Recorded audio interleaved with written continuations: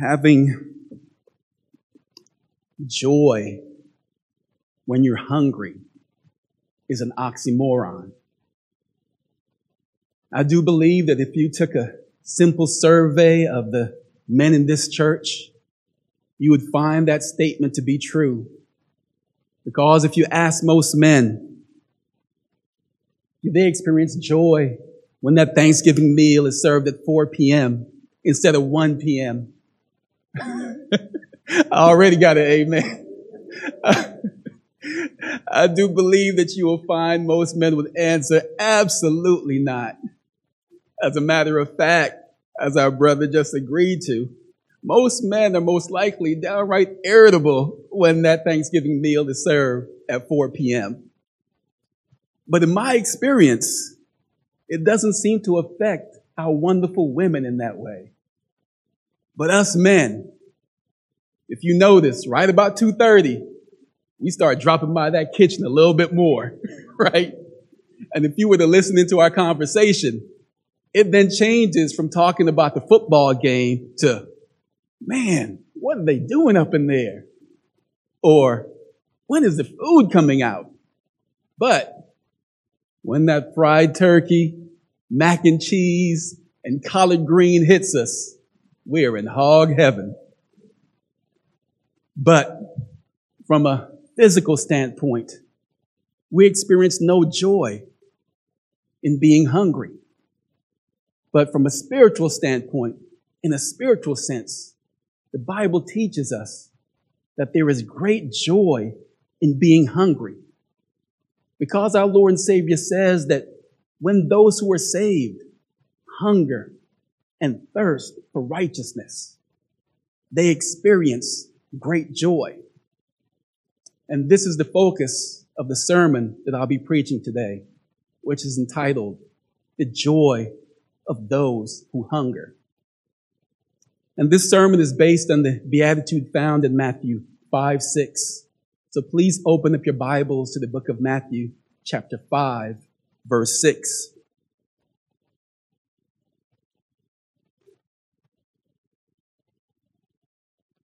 Now here, Matthew, who wrote this gospel, he records what Jesus Christ proclaimed in the Sermon on the Mount. And the Sermon on the Mount is Jesus Christ's royal proclamation as king. In it, he establishes the core truths surrounding the gospel.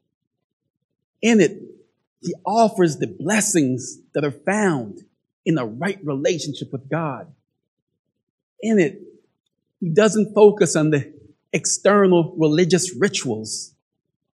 He focuses on the human heart and the position that it must be in order to please God. For as it says in 1 Samuel 16:7, man looks at the outward appearance, but the Lord looks at the heart. And in looking at the heart, the focus on the Sermon on the Mount is to indicate the sinful condition that man is in and his desperate need for a Savior.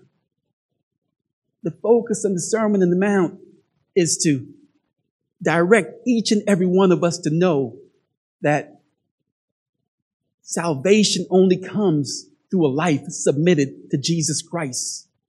And true contentment only comes through a pursuit of his righteousness, a pursuit of his precepts and his principles. That standard of hungering and thirsting for righteousness is the standard that is focused and lifted up by Christ in Matthew 5:6. But to give you greater context, I'm going to read once again verses 3 through 12 in the book of Matthew. Now here Jesus Christ, as he sits down in the form that teachers in his day would sit down, because the rabbis in general, when they stood and they spoke, Most people understood that what they said, was not something that was official. But when a rabbi or a teacher sat down, he was then taking a position of authority. And so Jesus Christ sits down at the Sermon on the Mount, and he says to his disciples and the multitudes who were gathered, he said, "Blessed are the poor in spirit, for theirs is the kingdom of heaven. Blessed are those who mourn, for they shall be comforted. Blessed are the gentle, for they shall inherit the earth. Blessed are those who hunger and thirst for righteousness, for they shall be satisfied. Blessed are the merciful, for they shall receive mercy. Blessed are the pure in heart, for they shall see God. Blessed are the peacemakers, for they shall be called sons of God. Blessed are those who have been persecuted for the sake of righteousness, for theirs is the kingdom of heaven. Blessed are you when people insult you and persecute you and falsely say all kinds of evil against you because of me." Now, these words form what is referred to as the Beatitudes, which is a Latin term that carries the meaning, a state of happiness. And this state of happiness is characterized by the word blessed, which begins each of the Beatitude, including Matthew 5:6. Now, that word blessed, when it's translated from the Greek, it simply means to be happy or to be blissful. But here within this context, when Jesus Christ uses it, it carries a much more dynamic meaning. It carries a much deeper meaning. Because here when Jesus Christ uses it within this context, it means to be divinely joyful. It means to be divinely happy. It means to be divinely content in a way to where the circumstances that surround you does not affect you. This characteristic of blessedness is not only a characteristic that is possessed by those who have placed their trust in Jesus Christ as their Lord and Savior. This characteristic is a characteristic that is possessed by the very God that offers salvation through Jesus Christ. We see affirmation of this truth in Psalm 72:18 when Solomon says, "Blessed be the Lord God, who alone works wonders." Now there, Solomon refers to God as one who is blessed. In other words, he has indicated that God is one who is perfectly joyful, one who is perfectly happy, one who is perfectly content. And this contentment that comes from a perfect God is not experienced by a sinner until he receives the free gift of salvation and God gives him his very nature. And when he receives and shares in the very nature of God, that's when the sinner can experience the perfect joy, the perfect bliss, and the perfect contentment that comes from a perfect God. And listen, this perfect contentment cannot be found in the ways of the world. This perfect contentment cannot be found in what the world says will bring true happiness. Because the world says that true happiness is found in being successful. It says that true happiness is found in being rich. It says that true happiness is found in being powerful and popular. But the Word of God stands in complete opposition to this reality. The Word of God says that true happiness is found in those who hunger and thirst for righteousness. It says that true happiness is only found in pursuing the things of God. True happiness is only found in pursuing his principles, his precepts, his testimonies, and his holiness. This is the truth that is being proclaimed by Jesus Christ at the beginning of this particular beatitude. And after he proclaims that true happiness can only be found in the things of God, he goes on to state in verse 6 that those who are blessed, they who hunger and thirst for righteousness, that they shall be satisfied. Now here, Jesus Christ begins to explain the type of desire that is possessed by those who hunger and thirst for righteousness. And he indicates that the type of desire that is possessed by those who are hunger and thirst for righteousness is a desire that only comes from God. Because, as I stated before, that true contentment and true happiness only comes to those who hunger and thirst for righteousness. It does not come from pursuing worldly things and a worldly agenda. We see a great example of this in the life of King Solomon. Because if you recall, King Solomon was extremely wealthy. He possessed great power, great riches, and he was regarded as very wise. The Bible records that his wisdom was respected throughout the world. It records that he lived a life of great luxury. It points out that he had hundreds of wives as concubines. He ate the best of foods in the world. He experienced a life that was filled with tremendous pleasure. But toward the end of his life, you know where I'm going. In the book of Ecclesiastes,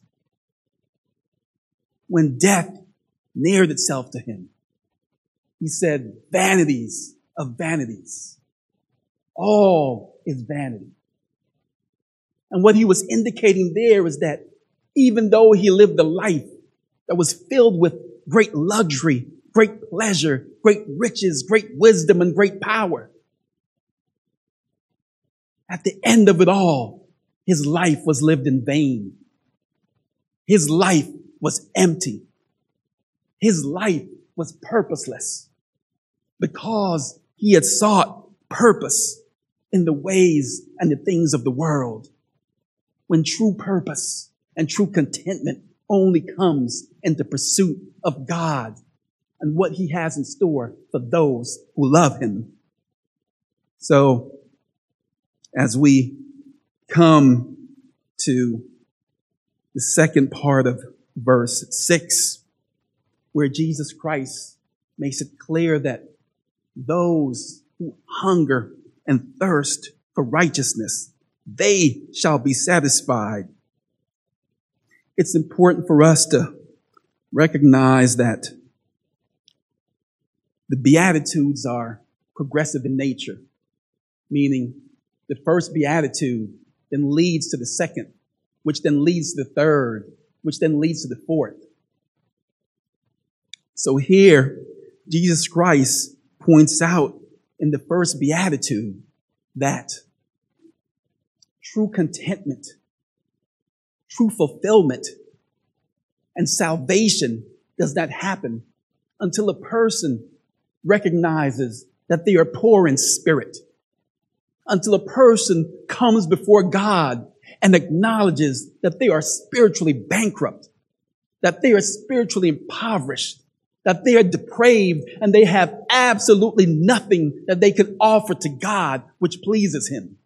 When they come to the point of recognizing and acknowledging honestly before God that they have absolutely nothing that they can give to him that would please him, they are then in position to experience the second beatitude, in which they mourn over their sins. In other words, once the person is at that point of acknowledging that they are nothing without God and can do nothing to be in his grace, they then come to the point of expressing deep grief over their sins. They express deep sorrow over their rebellion against God, over their wretched state, over their hatred towards him. And once they're at that point of pouring out their hearts to God and acknowledging that they are sinners and they are filled with great sorrow for how they have acted towards the one who has given them life, they are then in position to be gentle. They are then in position to be meek. They are then willing to give up the power that they have over their own lives. They are then willing to give up being the captain of their own ship and give up that power and that control completely unto God. And once they're at that point of giving up themselves and their control completely unto God, they are then in position to do exactly what the Beatitude said in verse 6. They are then in position to hunger and thirst for righteousness. And that's where Jesus Christ wants each and every believer. That's where he wants each and every one who has accepted him as their Lord and Savior. That's where he wants each and every one of us who have placed our trust in Jesus Christ as the promised Messiah. He wants each and every one of us to hunger and thirst for the righteousness of God. Now, the question remains, what does it mean to hunger and thirst for the righteousness of God? It means that once you are saved, once you have humbled yourself before God and given up complete control of your life onto the one who is the creator and sustainer of the universe, once you have poured out your heart and expressed your deep sorrow over the sinful way that you have lived for the entirety of your lives up until that point, once you have come to the point of being gentle and accepting that God is the one who is sovereign and in control of your life, when you come to that point, you are then to pursue the righteousness of God like your life depends on it. You are to pursue it with every breath and every step that you take for the entirety of your life. You are to pursue his principles, his precepts, his testimonies, his rules, his laws, and everything that is contained within the 66 books of the Holy Canon. We are to pursue God's righteousness in light of what is stated in Ephesians 1:4, where Paul says he chose us in him before the foundation of the world to be holy and blameless before him. In other words, God chose us and created us before he created the entire world. Before he placed the sun, the moon, and the stars in their perfect position. Before he created the entire universe, he decided to elect us unto salvation and to create us. Even though he knew that once he created us, that we would reject him, that we would rebel against him, that we would hate him to the point to where we stood in opposition to his every law. Even though God knew that before he created us, he would have to set forth a redemption plan in order to reconcile us back to him. And that redemption plan would include him sacrificing his one and only son, Jesus Christ. for the salvation of his precious elect. Even though he knew that he would have to send Jesus Christ, his beloved Son, out of the opulence, out of the glory and the worship of heaven, onto this fallen and wretched earth, where Jesus Christ would be rejected, where he would be humiliated, where he would be spat upon, where he would be tortured, and ultimately have to die upon that wooden cross on Calvary, where he would die the worst death, the most humiliating death that a person could die at that point in time in Jewish history. He would die the death of a criminal. And God knew that once he was up on that cross, he would have to place the sins of the entire world upon him. And because God is holy, because God is righteous and perfect, and he can have nothing to do with sin, he knew that for the first time in all of eternity, he would have to be separated from his beloved Son, Jesus Christ. He knew that the intimate fellowship that they shared for all of eternity would have to be broken. Even though God knew this, he still created us. He still formed us in his glorious image. He still shaped us to reflect his wonderful glory. What a great and magnificent God we serve. This is a God who created us, who redeemed us, and brought us into his kingdom. And once we are a part of his kingdom, we are to do exactly what it says in Matthew 6:33. We are to seek first his kingdom and his righteousness, that everything else may be given unto us. This should be the primary motivation in our lives. This should be the preeminent focus of our hearts.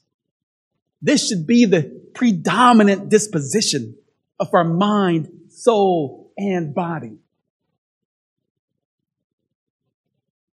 Our focus should be on glorifying God, on pursuing his righteousness, and pursuing Christ's likeness, and being conformed into his beautiful image. We are to devote ourselves to the sanctification process and dedicate ourselves to becoming holier and holier and holier until we take our very last breath. We should be like the Apostle Paul. Amen is right, brother. We should be like the Apostle Paul, who even though he performed magnificent miracles, even though he carried out great ministries that helped lay the foundation of the church and pleased God tremendously and is recorded throughout the New Testament, even though he received magnificent revelations from the one most high, even though he received great visions from God, the creator and sustainer of the universe, the Apostle Paul still said in Philippians 3:10 that his desire was to know him and to know the power of his resurrection and the fellowship of his suffering. God wants us to be like the Apostle Paul, that even though we have walked with God for 1, for 10, for 20, or 30 years, even though we have spent many years with him, we should still desire, like the Apostle Paul, to know him and the power of his resurrection and the fellowship of his suffering. We should be like David, who said in Psalm 63:1, "O God, I earnestly seek you. My soul thirsts for you. My body faints for you." How many of us can honestly say that our soul thirsts for the righteousness of God to the point to where our bodies faints for him. Listen, this is where Jesus Christ wants each and every one of us. He wants us to pursue him, to pursue his righteousness to the point to where our soul thirsts for him and our body faints for him. And I'm here to let you know that if you're not at that point in your spiritual life, it's not too late. You can start today. You can start today to hunger and thirst for the righteousness of God to the point to where your soul thirsts for him, to where it thirsts for his holiness, to where it thirsts for his precepts, to the point to where your body faints for him, to where you exhaust yourself and expend yourself in pursuit of building up his kingdom. You can start today by dedicating yourself to God in a way to where you practice those one another's, to where you love one another, you encourage one another, you strengthen one another, you build up one another. You can start today by exercising those spiritual gifts that God has given you to practice within the church, that you may build up the body of believers, which he has instructed each and every one of his saints to do. You can start today to hunger and thirst for righteousness like the Apostle Paul, like David, and like the prodigal son, who when he found himself distant from God, distant from his father, stuck in the muck and mire with those pigs, and he was at the point of starvation, instead of being angry at God and running further away from him, he instead returned to his father. He instead returned so that he could experience a right relationship with his father. He returned so he can experience the blessed fellowship that he once knew with his father. He returned so that he can experience the blessed provisions that God has in store for him. And I'm here to tell you that God has wonderful and manifold blessings within his kingdom in store for each and every one of us. Each and every one of us who are willing to devote ourselves to him and pursue his righteousness and hunger for it and thirst for it. He has promised to bless you, to honor you, to strengthen you, so that you may be able to stand and glorify him.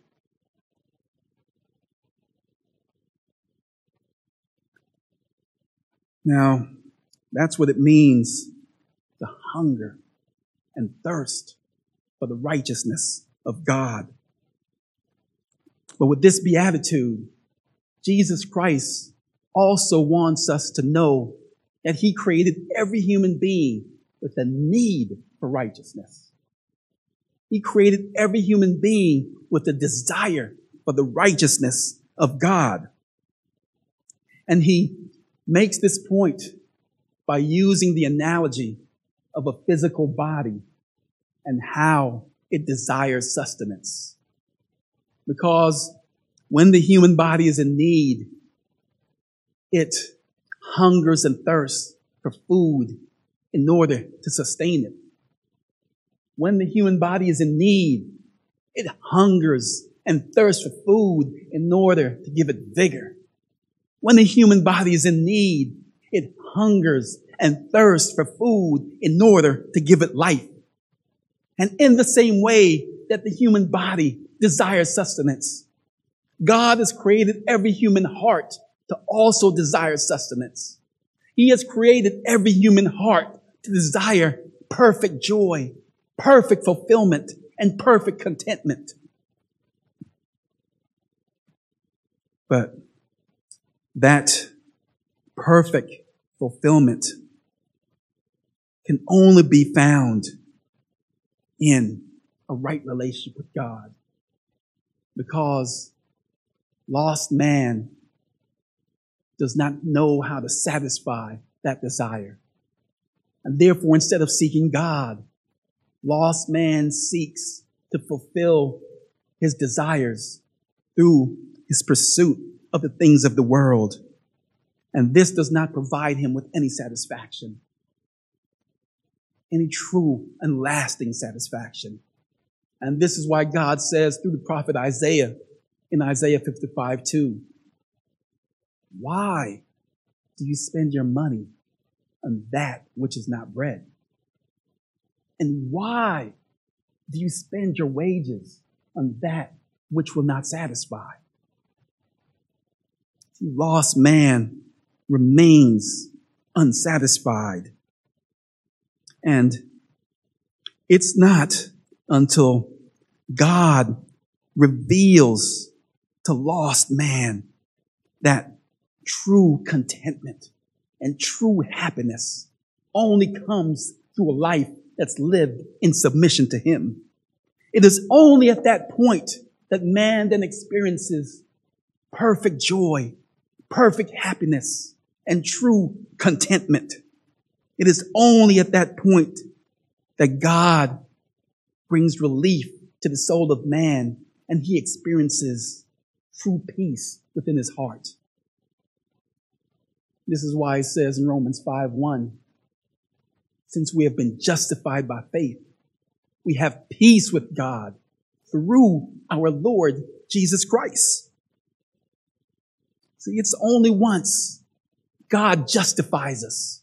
It's only once he declares us not guilty of our past, present, and future sins. It's not until we place our faith in Jesus Christ as the Son of God, as the one who died for our sins and was raised from the dead. It's not until that point that we then receive the free gift of salvation and we partake of the very nature of God and experience the perfect, joyful, blissful, and wonderful contentment that comes from the God who sits on high. It is only then that we no longer are an enemy of God. It is only then that we stop waging war against our righteous Father in heaven. It is only then that we stop raging against his perfect righteousness. It is only then that we stop raging against his ocean of holiness. It is only then that we stop raging against the spring waters of eternal life. It is only then that we are made to be at peace with God. However, even though once we are saved and we are at peace with God, it does not stop us from continuing to pursue the righteousness of God. Because God has set forth his plan that once we are saved, we're to continue to pursue his righteousness for the entirety of our lives until we stand before God in heaven, fully perfected, fully glorified, and the face of Jesus Christ shines upon each and every one of us. Until then, as long as we are here on earth, we're to pursue the righteousness of God.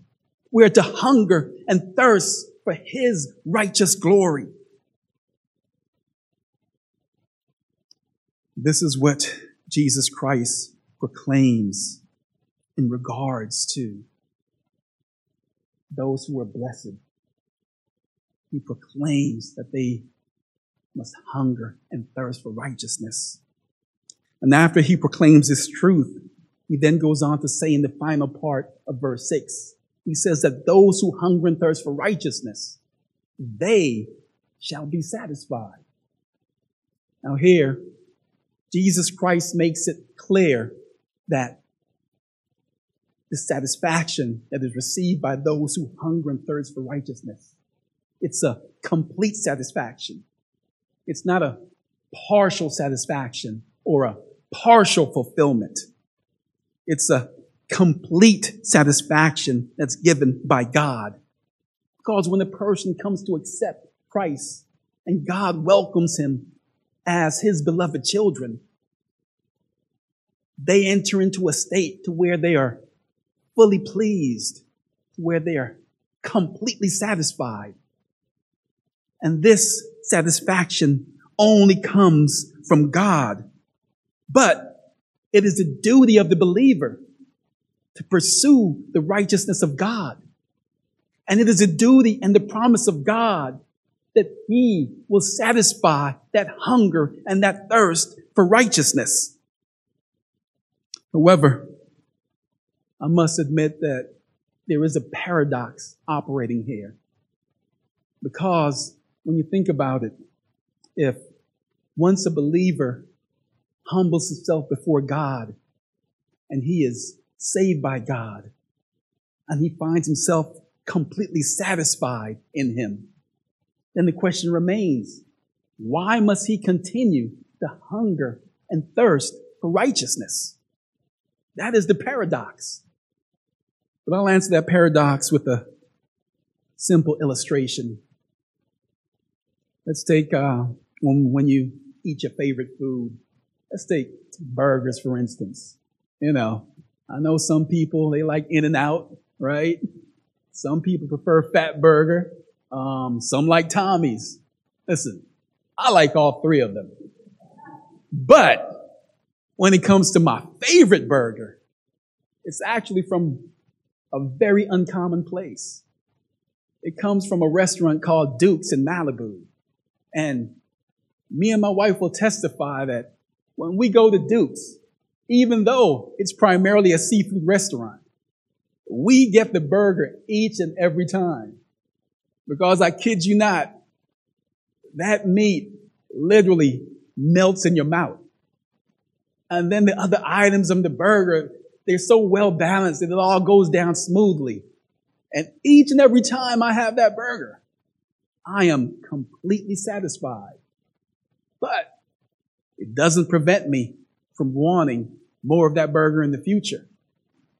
And in the same way, when a believer hungers and thirsts for the righteousness of God, and he is completely satisfied at the point of salvation or any point in time during their walk with God, it does not prevent them from hungering and thirsting for the righteousness of God more and more.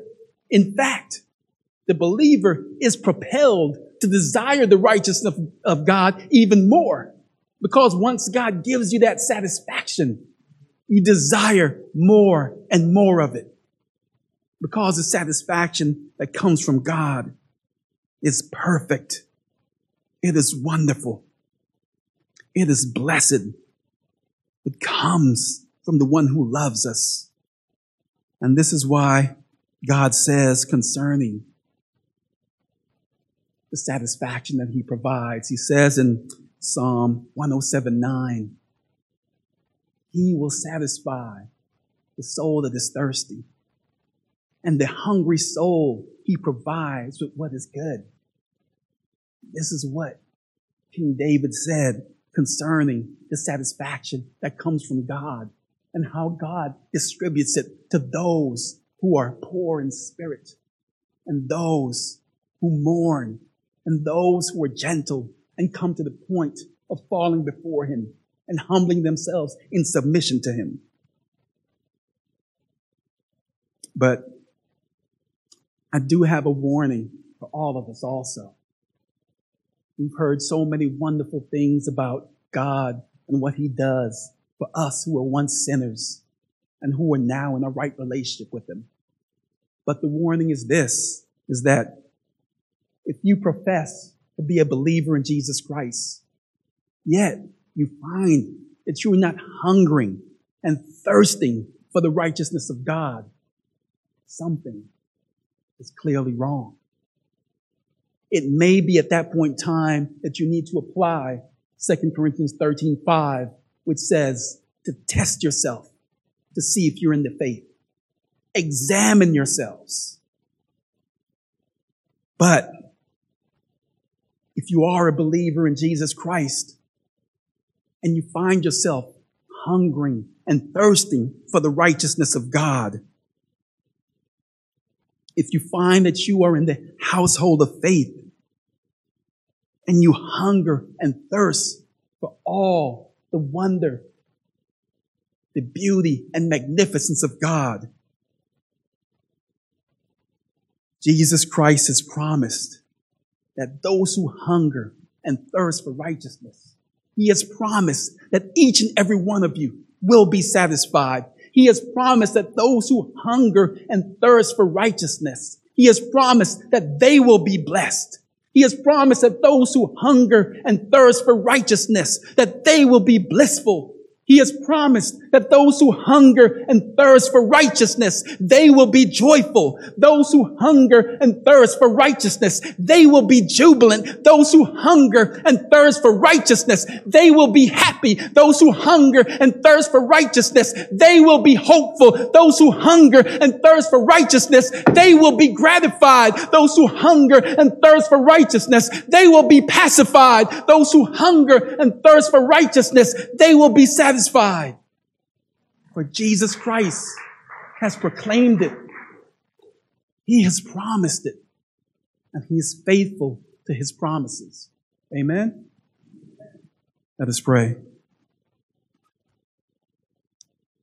Dear God, we thank You that when we were dead in our trespasses, You made us alive together with Christ. And now that we are humbled before You, those of us who have placed our faith and trust in Your beloved Son, Jesus Christ, we ask, dear God, that You bless us and help us to hunger and thirst for Your righteousness each and every day of our lives. In the same way that we bring our lives to a stop when we are hungry at lunch or hungry at dinner time, may we bring our lives to a pause to reflect upon You in our devotions. May we bring our lives to a pause to share the gospel with those who are lost, whether among our family members or whether within the community. May we bring our lives to a pause each and every Sunday that we may come to church and do exactly what You have commanded us to do, to worship You with other believers. May we live our lives in pursuit of You and Your glorious righteousness.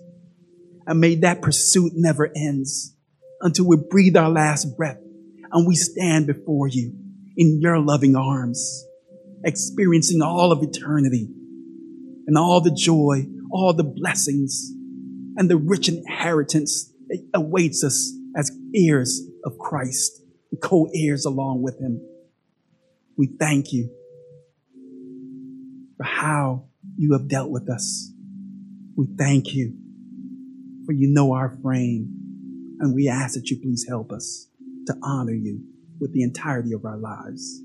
In Jesus' overcoming and righteous name we pray. Amen.